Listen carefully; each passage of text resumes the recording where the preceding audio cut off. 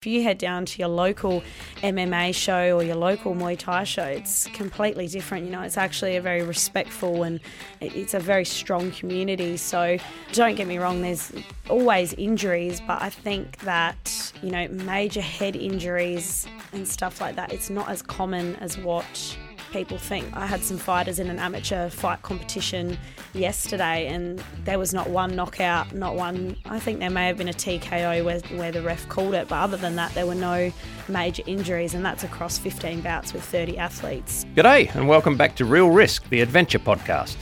Now for those who enjoy video podcasts, I've engaged with Podbooth here in Adelaide to produce the show, and I'm really excited about how it's going to work. For those who listen in the car or on your daily walk, the audio files, of course, will still be available. My name's Richard Harris, and you might remember me from my involvement in the 2018 Thai Cave Rescue. Well, that adventure has led to many other exciting opportunities, including the chance to chat with like-minded adventurers and risk-takers on this podcast. There's lots of exciting things to announce over the course of the season, and plenty of brilliant, daring, adventurous and thoughtful guests already lined up. There'll be more extreme athletes, more divers, more soldiers. More people who get off on going fast, climbing high or challenging themselves in ways most of us can't even dream of. And all of them will talk to us about why they think the benefits outweigh the dangers, why risk is integral to making us stronger, more resilient and better able to cope with the stresses of daily life. And let's face it, when has that ever been more important? Hi, and thanks for joining me once again. Have you ever wondered how you might fare if you stepped into the boxing ring or onto the dojo?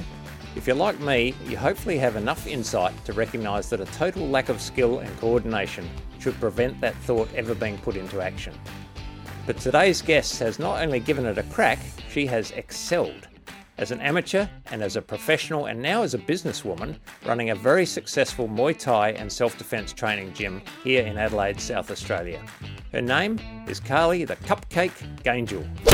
The nickname Cupcake is probably either ironic or is designed to fool her opponents into thinking she's a soft touch. I suspect nothing could be further from the truth. Let's chat to Carly and find out right now on Real Risk. Carly, thanks very much for joining us.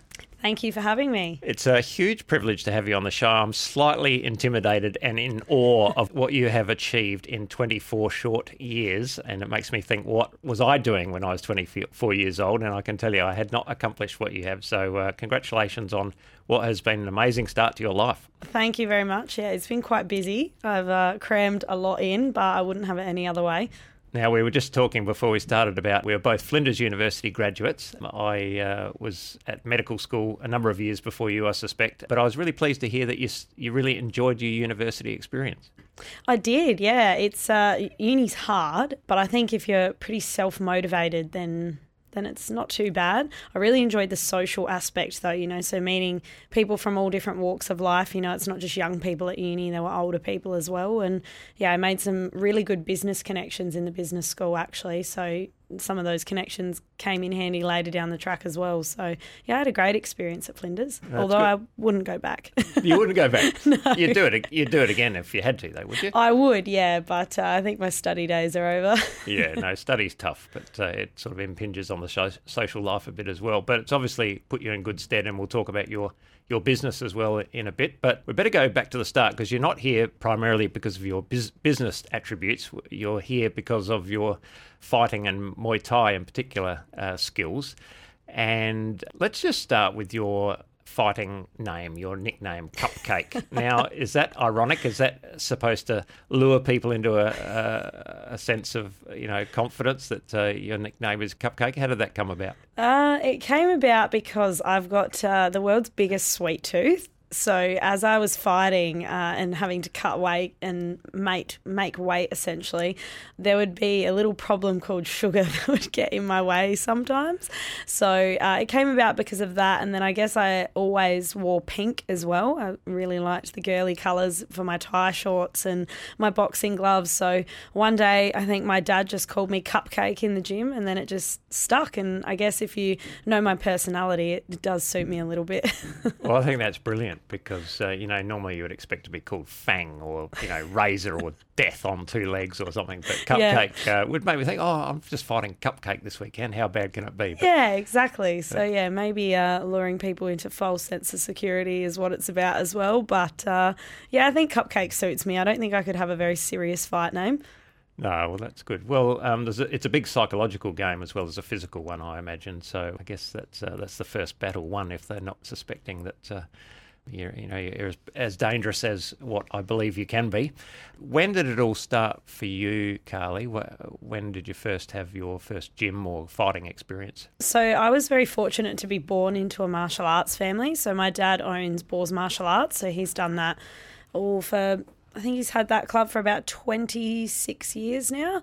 So, I was born into it. Both of my siblings were involved in martial arts and did boxing. So, I guess for as long as I can remember, I've grown up in a martial arts gym and been in that environment. So, I guess it was kind of just fate that I was going to end up on that pathway. So you grew up loving it from as long as you can remember, or? I've always been involved in it. I can't remember. I mean, obviously as a kid it can be very hard to live a very strict and disciplined life. So I think I was pretty casual with it as a kid. I probably had a couple of years off as a teenager and I would maybe go once or twice a week. But it was when I was around 11 or 12, I went to my first fight show with my family, and looking at the ring and the competitors, I just knew that was what I was destined to do. So from there, it's been non-stop ever since then.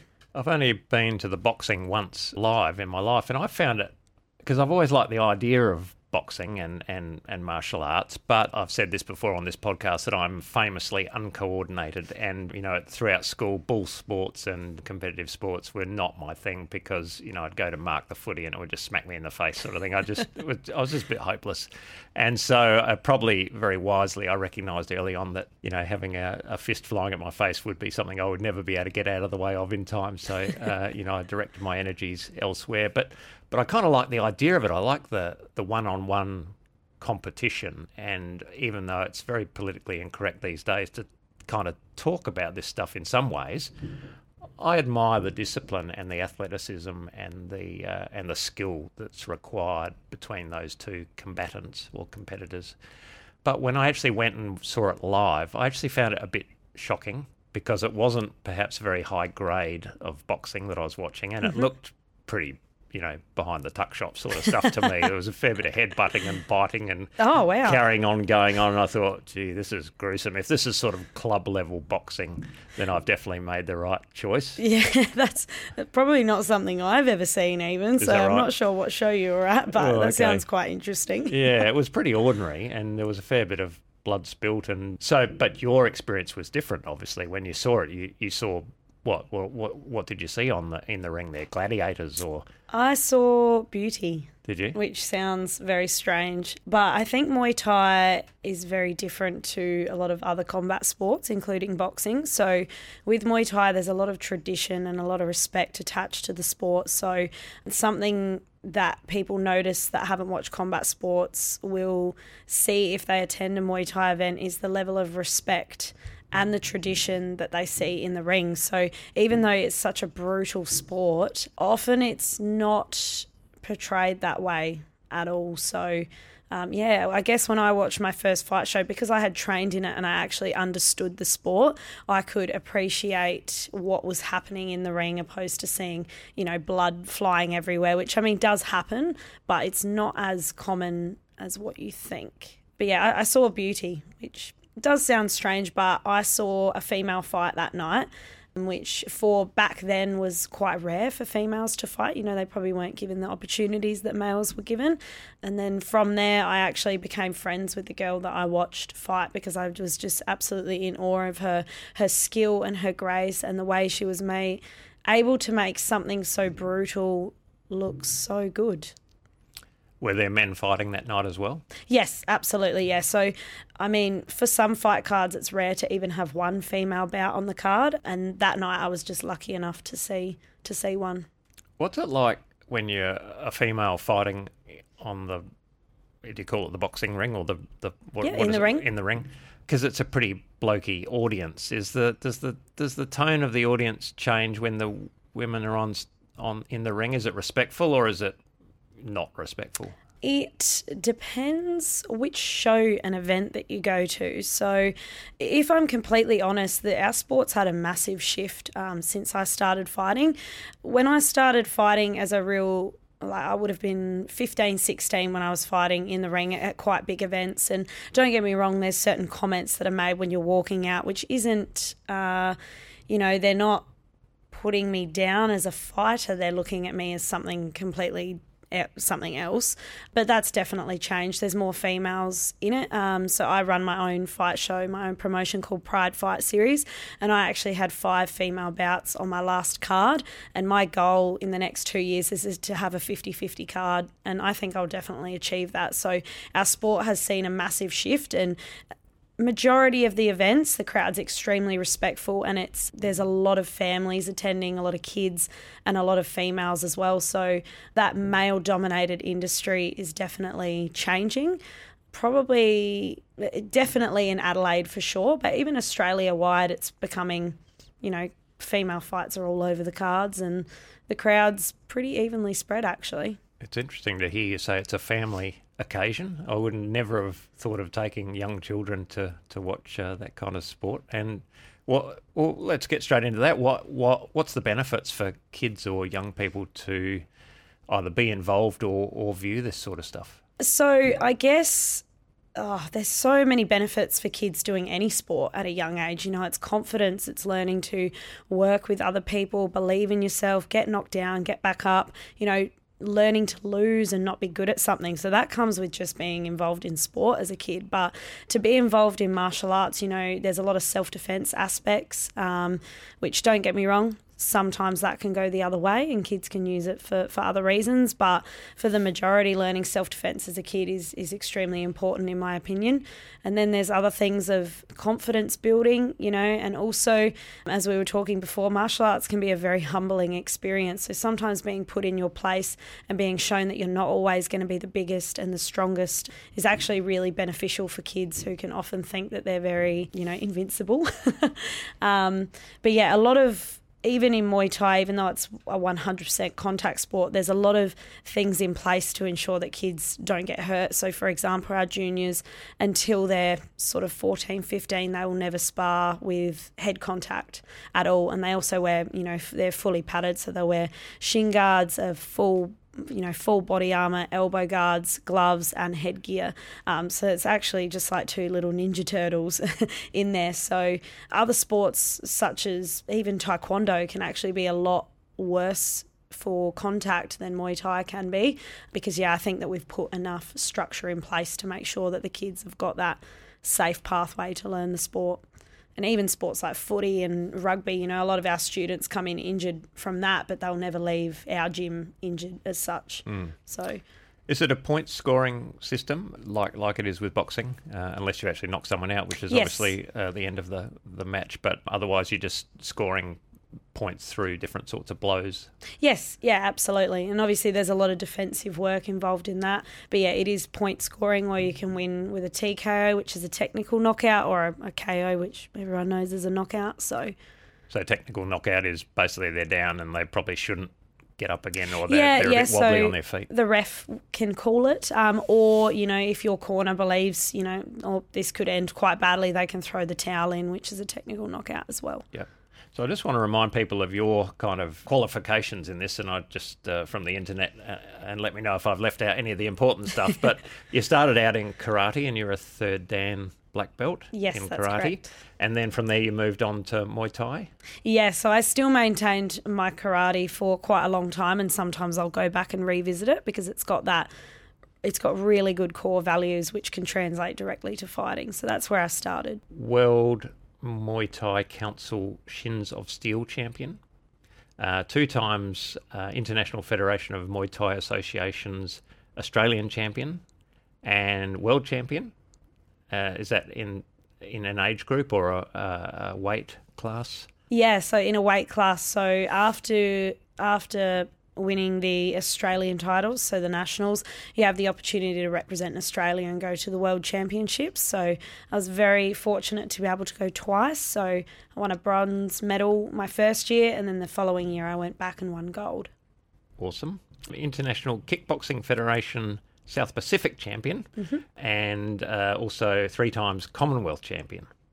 And you're the South Australian representative for Muay Thai Australia. I think you've got it pretty well covered. Are you still competing professionally? At the moment, no. I'm on a little bit of a break. So obviously with COVID affected things a little bit. I actually finished right at the start of COVID in Japan. I was in Tokyo for a 5-week training camp with a world champion over there. So I thought that may have been a lead into perhaps my retirement fight. But then obviously COVID happened and I was sent home. So since then I've been focusing on building my own fight team, the gym and my own promotion. So I am on a little bit of a break and trying to, I guess, set my life up for when fighting isn't an option. So I think when I'm comfortable, I'll go back to fighting and, try and finish off on a high, I think. What would be the pinnacle for you if you could have one more? If you could add one more line to that list I've just read out? It would probably be a WBC belt. Right, okay. So if you had that fight on this weekend, how unprepared would you be and what would you have to do and how long would it take to get ready for that fight? Oh, I'd be very underprepared, although I'd probably still do it. So obviously it's in weight classes, so what I walk around at and compete at fighting is not something that I can actually maintain living a regular life and working a full-time job. So I would probably need to spend sort of 3 to 6 months maintaining my weight, getting fit and building the foundations again. Being fit and being conditioned are 2 very different things. So really trying to build that conditioning and get used to throwing those techniques over and over again. And then it would sort of be between an 8 to 10 week fight prep, I guess you could say. That's going from not training at the level that I would need to be. Now, I pushed my luck asking you your age, so I won't ask you your weight. But how much weight are we talking about losing to be in that sort of fight ready? I would probably need to lose around 6 kilos to be at a walk-around weight where I can make my weight class again. Yeah, so the cupcakes are off. The cupcakes would certainly be off, yes.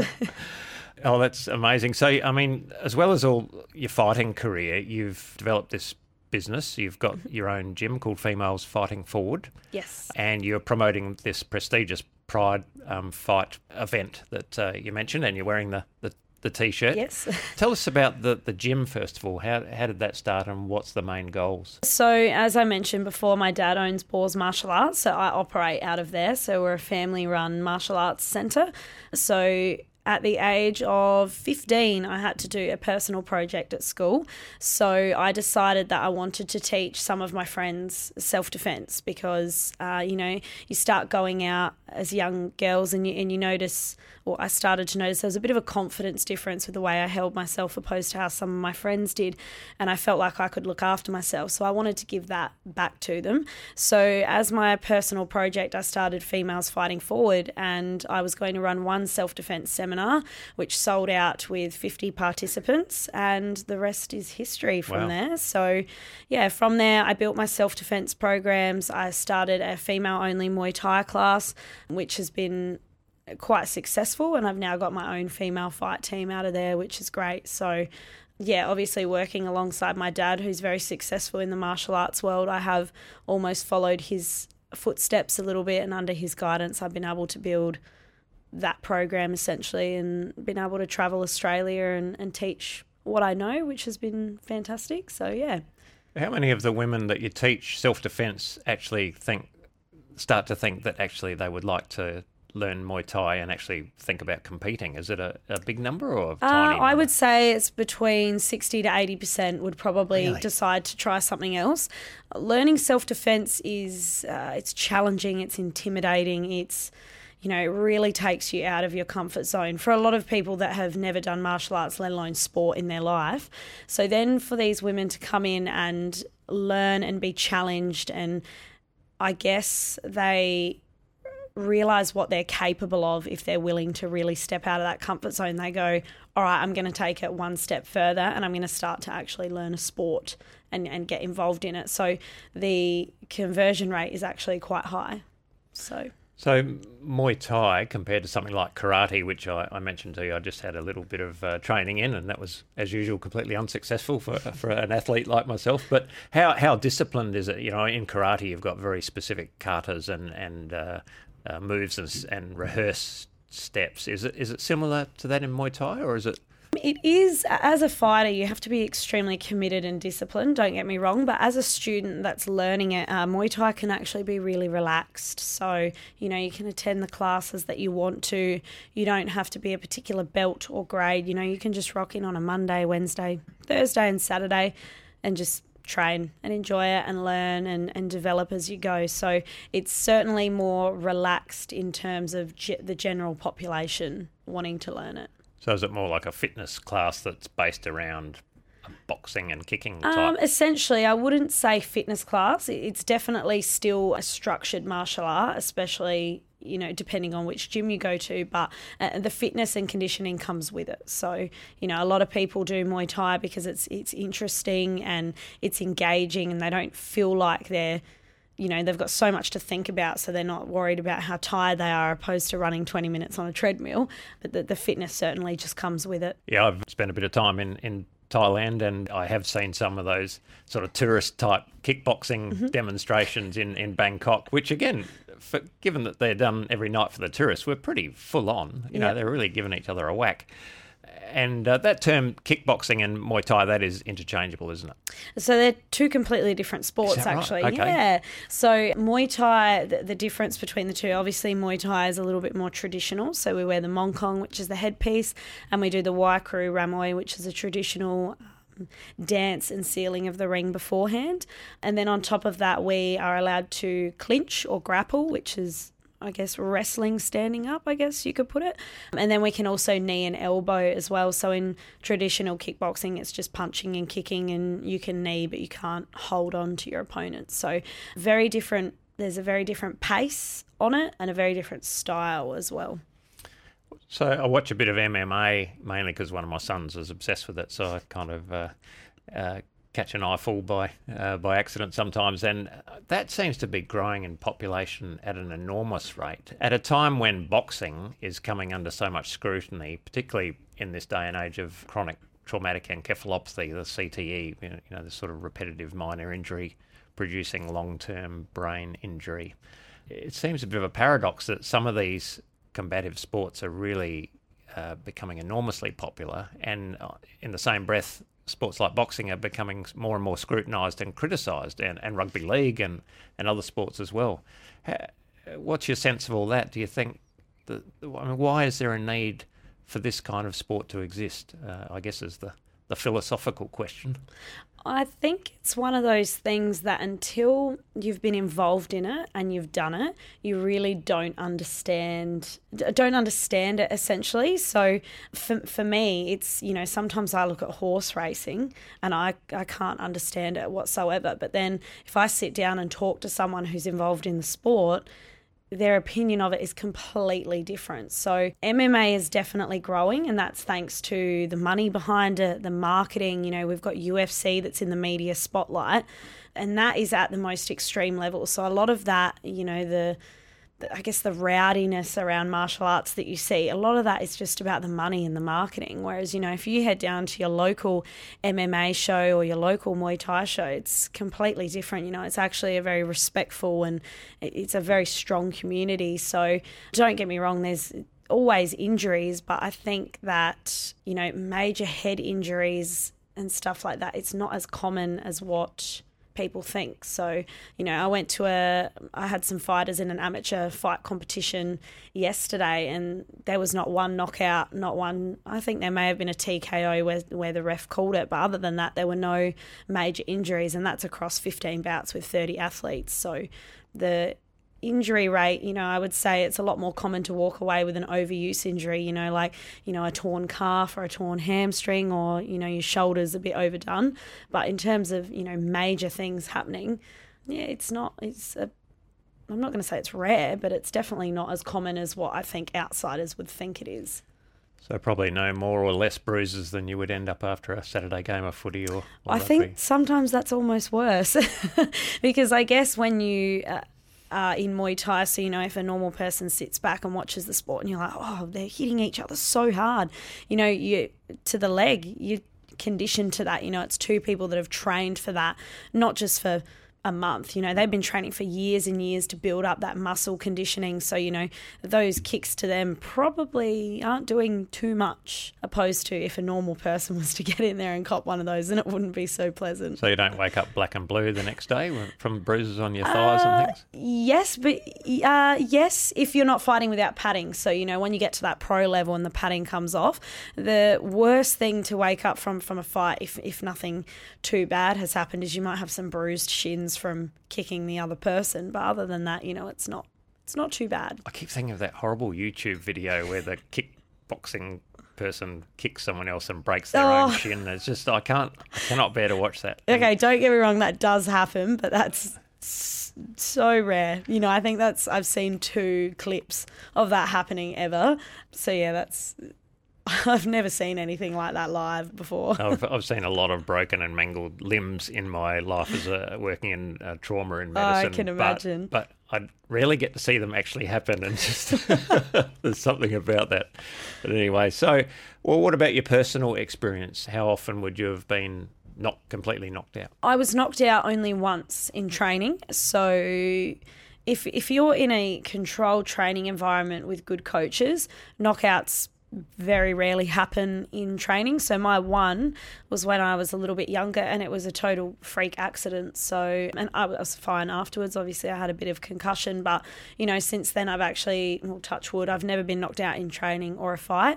And we've only ever had, over 26 years, I think Dad said, we've had one other knockout happen in training, which again, it just happened. It wasn't from a lack of control. It was just, the right punch at the right time. So do you think the less trained and experienced you are, like in lower grades of footy, for example, there tend to be more injuries and more aggro because it's less controlled? Is that the case in some of these martial arts? I would say so, definitely, yeah. So if you watch, you were saying before you saw quite low level boxing. If you go to a proper boxing fight, obviously the professionals, not only can they hit really hard, but their defensive work is really good. So I heard a statistic the other day that in pro boxing only, I think it was between 15 and 25% of shots actually land, which is not much considering how much they throw. Again, that comes down to the trainers being aware and being able to control their students as well and instill the right values in them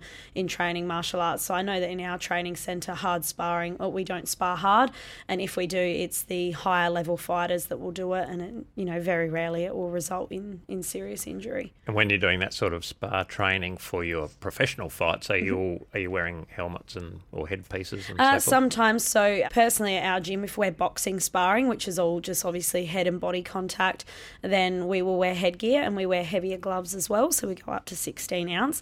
But in terms of Muay Thai sparring, even if we're hard sparring with the professional fighters, there's never 100% power hits to the head. As someone that's trained in martial arts, when to pull back. You can just pop that punch there. You don't actually have to follow through on it. So I guess, the more experience that you're getting, that you have in a sport, the easier it is to train harder, spar harder, and not actually do any damage to your partners. How do you feel in those minutes leading up to a professional fight, and when you step into the ring? I mean, I would be terrified, I'm sure. What's the balance of fear and excitement for you? You know what? The nerves never go away, and every single time you feel sick to your stomach, and every time I have my hands wrapped, I ask myself, why am I doing this? I could play netball and be a normal person and it would be fine. But, as with anything with a bit of risk there's something so beautiful about looking fear directly in the face and conquering it. So even though the nerves are there, I always try to remind myself fear and excitement are the same thing. So what are the benefits for you, Carly? What would you lose if you walked away from this tomorrow? God, that's a hard question. The benefits for me is overcoming my own mind. So a lot of fighters will say, 9 times out of 10, it's got nothing to do with the opponent standing in front of you, but everything to do with yourself and your own mind and conquering all your self-doubts. So, for me, even though I'm not actively fighting right now, I'm still training, because for me, the challenge and the mentality of fighting is directly applicable to life. So I feel like I'd be taking a step backwards in life if I cut martial arts out of my life. And anyone that knows me knows that I would never do that anyway. I'm obsessed. Well, that's good. I'm obsessive when it comes to my sports and activities, so I kind of get that. And so it's good to hear you explain stuff the way I view my risk-taking activities. I feel the same way, that, you know, without putting yourself out there and taking some risks, which are physically and physically dangerous and mentally challenging, I don't think you do grow and develop the confidence and resilience that you need as a person. And I mean, just hearing you talk, then I can see why your students would respond well to what you're saying, and particularly some of the younger students perhaps who are lacking confidence in themselves. Is, you know, that self-assurance that comes with what you're talking about must be very empowering for some of these young women. I think so. And to be honest, a lot of the people that walk into a martial arts gym, you would never expect them to. So it's not your naturally athletic people. It's, you know, shy people that, you know, perhaps haven't done sport before and they're really lacking something in their life. And you know what? They end up making the best fighters, because they don't have an ego to feel. They're there purely for the right reasons, which is to challenge themselves and grow as a person. And that's what it's all about. I feel like women are a lot more successful at what you've just described than men, especially young men. Do you think the vibe in the male version of your gym is very different, or the people who rock up are different? We certainly get more young men with an ego that walk through the door, opposed to young females with an ego. But I think as a family gym, we've really nailed our target market. So those people tend not to last more than 2 lessons in our club. They don't fit in. It's not the culture that we breed there. So, you know, I have chatted to so many promoters and other trainers, and they would all agree that females are often a lot easier to train in a competitive sport, because they, you know, do have a little bit less of an ego, and they're willing to learn and listen a little bit more. So the vibe from our female classes to our mixed classes are slightly different, but they're not that much different. So, yeah, which is quite surprising for a lot of people. Mm. What does it feel like to land a really good punch on someone, you know, on the nose or on the chin? What is it? Pretty satisfying? It is, not because you have landed it on someone else, but for myself, I think, wow, I timed it well. It was accurate. I've had enough speed and power behind it for it to affect. So I can't speak for every fighter, but I've never gone into the ring and thought I really want to hurt someone, ever. So, and I think a lot of fighters would carry that same mentality. It's about, you know, thinking about how accurate can I be, you know, how, you know, it's what tactics can I use to win? You know, it's a little bit, as you get up in the ranks, it's a little bit more like playing chess. You know, you've got a game plan, trying to stick to it, trying to land that one shot that you know that there's going to be an opening for. So I think the game changes a little bit from when you go from a complete beginner up to someone that's had, you know, quite a few fights. Does it ever feel personal in the ring when it starts to, you know, feel a bit out of control, or you feel like, well, that was a low blow, or whatever the female version of that is? You know, does it? I guess if you lose your temper, then you're likely to come unstuck in terms of your game plan. But do you feel that animosity building sometimes? Don't get me wrong. There's definitely fights that we've all had that there might be a little bit of a, you know, a personal Barney between two fighters. But I think it's different in fighting, because when you get into the ring, you are both capable of fighting and hurting one another, and you've both trained extremely hard for it. Whereas if someone was to step onto the football field, which is not fighting, you know, and there is that personal issue there, and then a fight comes out, it's probably a lot worse than if two fighters don't like each other, because from the outside of the ring, you know, often you probably wouldn't be able to tell unless they're doing something disrespectful, then you can tell. But other than that, they're still just doing the same thing that they would normally do. So, yeah, I guess we've all had fights where there's been something personal attached to it, whether that be someone making a comment online in the lead up to the fight, or a fighter or their trainer doing something disrespectful on the way out to the ring or during the fight. Then I guess that can definitely change the tune of it for sure.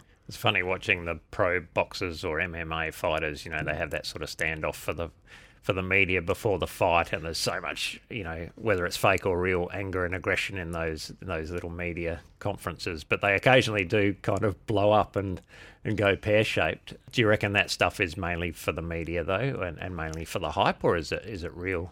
I guess some cases would be real, but the real extreme ones, which unfortunately take over the internet, are often just about a paycheck. So, it sells. Yeah. If people see that weigh-in or that conference where there's so much anger between two fighters, you're probably going to want to tune in to see how that fight ends. So, I think so. Yeah, I think for a lot of people that aren't involved in the sport, they see UFC and they see the marketing and the videos around it. And my God, does it look intense. But then, like I said, if you go to a local show, that's not really happening. And obviously the cockier the fighter, the more arrogant they are, the more you want them to lose big time. So, yes, absolutely. I think a good example of that is Conor McGregor, which yes. everyone knows. He, at the end of the day, is one of the highest paid athletes in the world in history. And you know what? He's probably quite a humble person sitting at home, quite happy right now. I would say so. And he actually doesn't seem to win a lot of his fights that I've watched. Oh, really? Yeah, I think he's getting a little bit past his time. But, if we worked out how much he's actually made, I don't think he would mind too much. No, I'm sure. Well, what's the age range for these for what you do or for MMA fighters?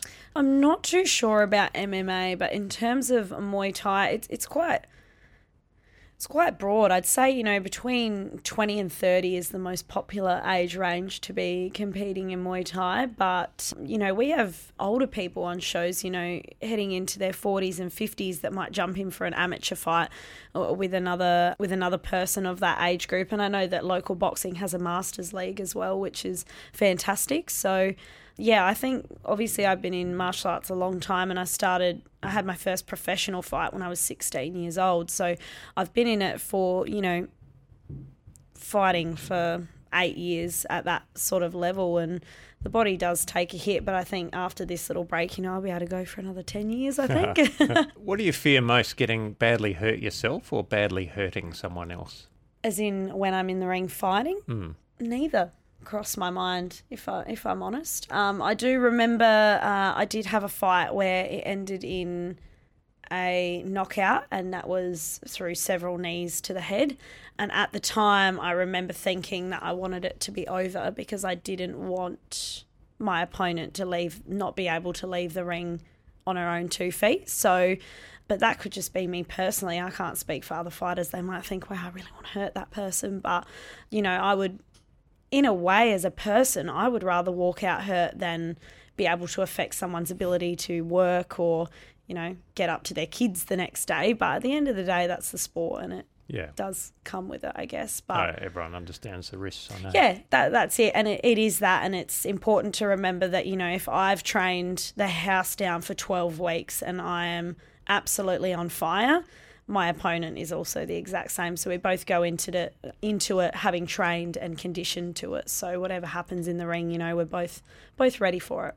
No doubt at some point in your career you've been in the ring and suddenly realised that you're outclassed or in a bit of strife. What does that feel like? It's a good reminder that you're not always going to be the best, and there's always going to be someone out there that can outdo you. So as you said that, I can think of one fight that I had. So I qualified to go to the World Championships very, very early in my fight career. So I went up against the UK champion, who at the time had over 150 fights, and I was stepping in for my 4th fight. So it was a big mismatch. I survived. I did okay, but it really hurt the ego, I guess you could say. But at the same time, it was that loss and that feeling of being outclassed that made me work that much harder to go back and do it again. Can you kind of go into full defensive mode when you know you're in strife and just try and survive the round? Yeah, look, that whole fight for me was survival mode, was staying away from shots that I knew that I wouldn't be able to wear, and essentially I don't think I attacked the whole fight. It was all just about keeping myself safe, and I did that effectively, and I walked out of it okay. But it was a really big learning curve, and I think, those experiences are so important for fighters to actually have to learn from that. So I came back from that and I was literally stronger than ever, and my mentality was in the right place to become successful as a fighter. But yeah, you know, times like that I think are important no matter what sport or, you know, career path you're in, is having those times where you really question your ability.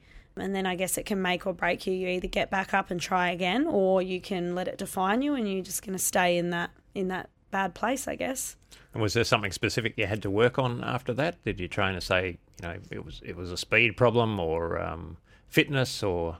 It was a little bit of, I guess, everything, probably lack of experience overall. So, you know, as you get up in your fight career, you realise how important your running is, how important your strength and conditioning, how important your recovery is. You know, if you get into the ring with sore muscles, well, that's not going to go down too well for you. So I guess it was a little bit of everything that I had to work on, but also reminding myself that I needed to be patient and, you know, take every opportunity that I could to get that experience up, which is everything that my opponent had already done at that point. So even though she beat me, and quite very well actually, you know, I used that as inspiration and I looked at her as someone that I wanted to be like and train like her, and I did that. Just want to finish up by talking a little bit about your business again and the gym, Females Fighting Forward. On your website there's a little bit of a mention about supporting Beyond Blue and domestic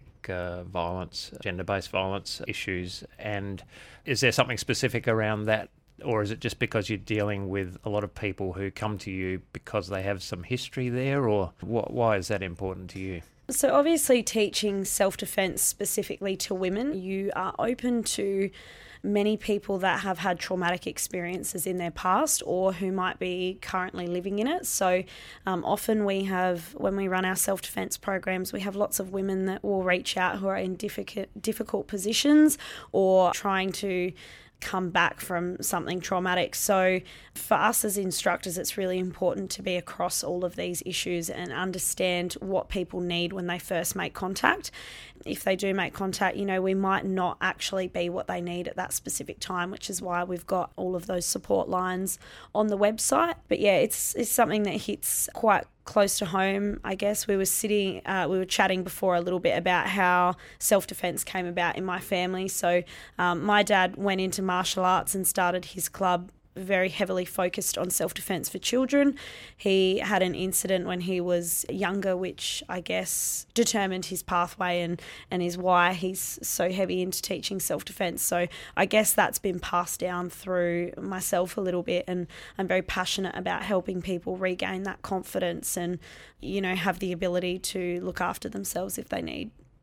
So early in this conversation, you talked about your school project and you felt that you, because of your long history of self-defense and martial arts training, you know, carried yourself a little bit different to some of the other young girls around you, and you are able to impart that confidence through this training to your schoolmates. And I think there's a lot to that, isn't there? When I guess I've felt it as a tourist in a foreign place. You know, the way you walk and hold yourself, you either look like a tourist and a victim, or you try and blend in and look like a local, because you don't realise how confident you look when you're normally just walking around the streets of our town, in your happy place, in your own environment. But when you're in a foreign place, or for some reason something feels uncomfortable or uneasy, you hold yourself even differently. You look different, don't you? And so, is that something that you can help impart to the women you teach? Yeah, I think so. Yeah, confidence through, like I said, you know, knowing your own abilities and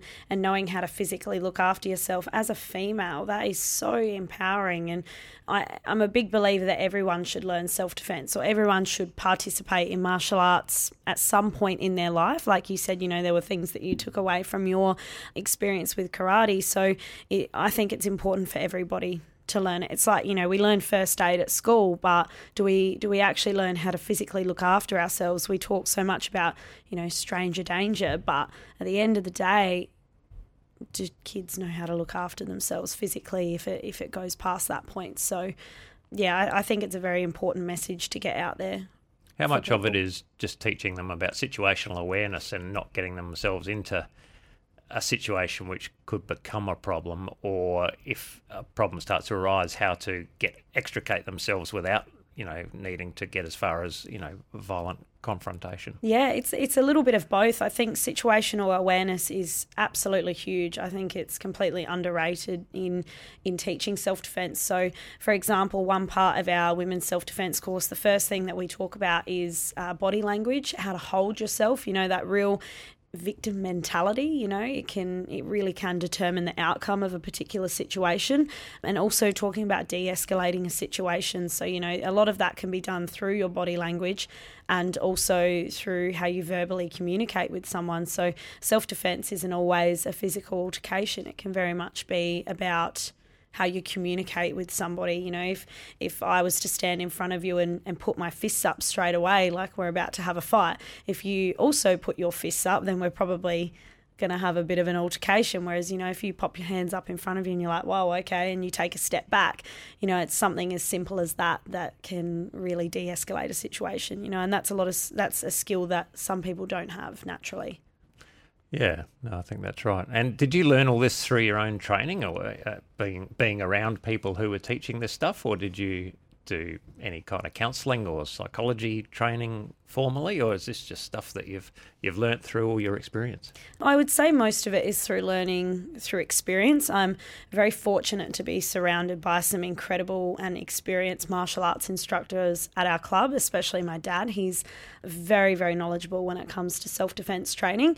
But I guess there's been a few courses that I've done online and stuff to help me understand the mentality of people who have been through traumatic experiences and whatnot. So, I try and take every opportunity that I can to learn a little bit more. And as with anything, times change, things change. So you've really got to try and stay on top of it.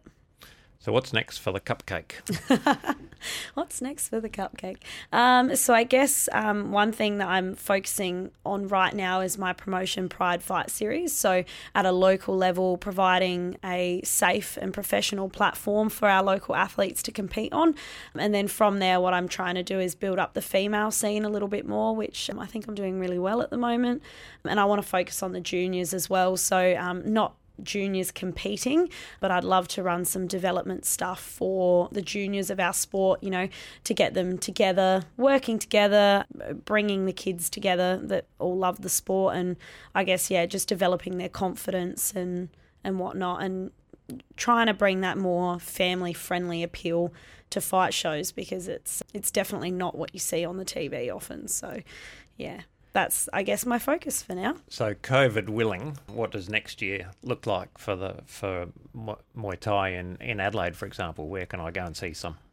So next year, we've actually got a few martial arts events. So there's a couple that are Muay Thai specific, so mine and a couple of others that we run, and then there's also some big kickboxing shows here in Adelaide. So there's actually shows on quite regularly to go and watch. And I must say, even though Adelaide, we're a little bit behind in the times or whatnot, we've got a really good local community, and the quality is definitely there. So if you ever wanted to go and watch a Muay Thai show, well, I can only recommend Pride Fight series.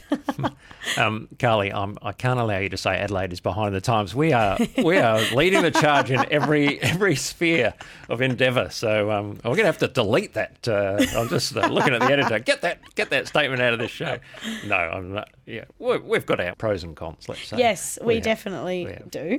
And you are definitely one of the pros, and I mean that in the most respectful manner possible. Thank you. So, Carly, thank you very much for joining me. I've learnt a lot about martial arts and female fighters, and I remain impressed and inspired by what you've achieved in the last 24 years. So good luck with what goes on in the future. Thank you very much. Thanks for having me. Thank you. Well, that's the show for today. Thanks for joining me. If you want any more information, you can check out the podcast website at realriskpodcast.com.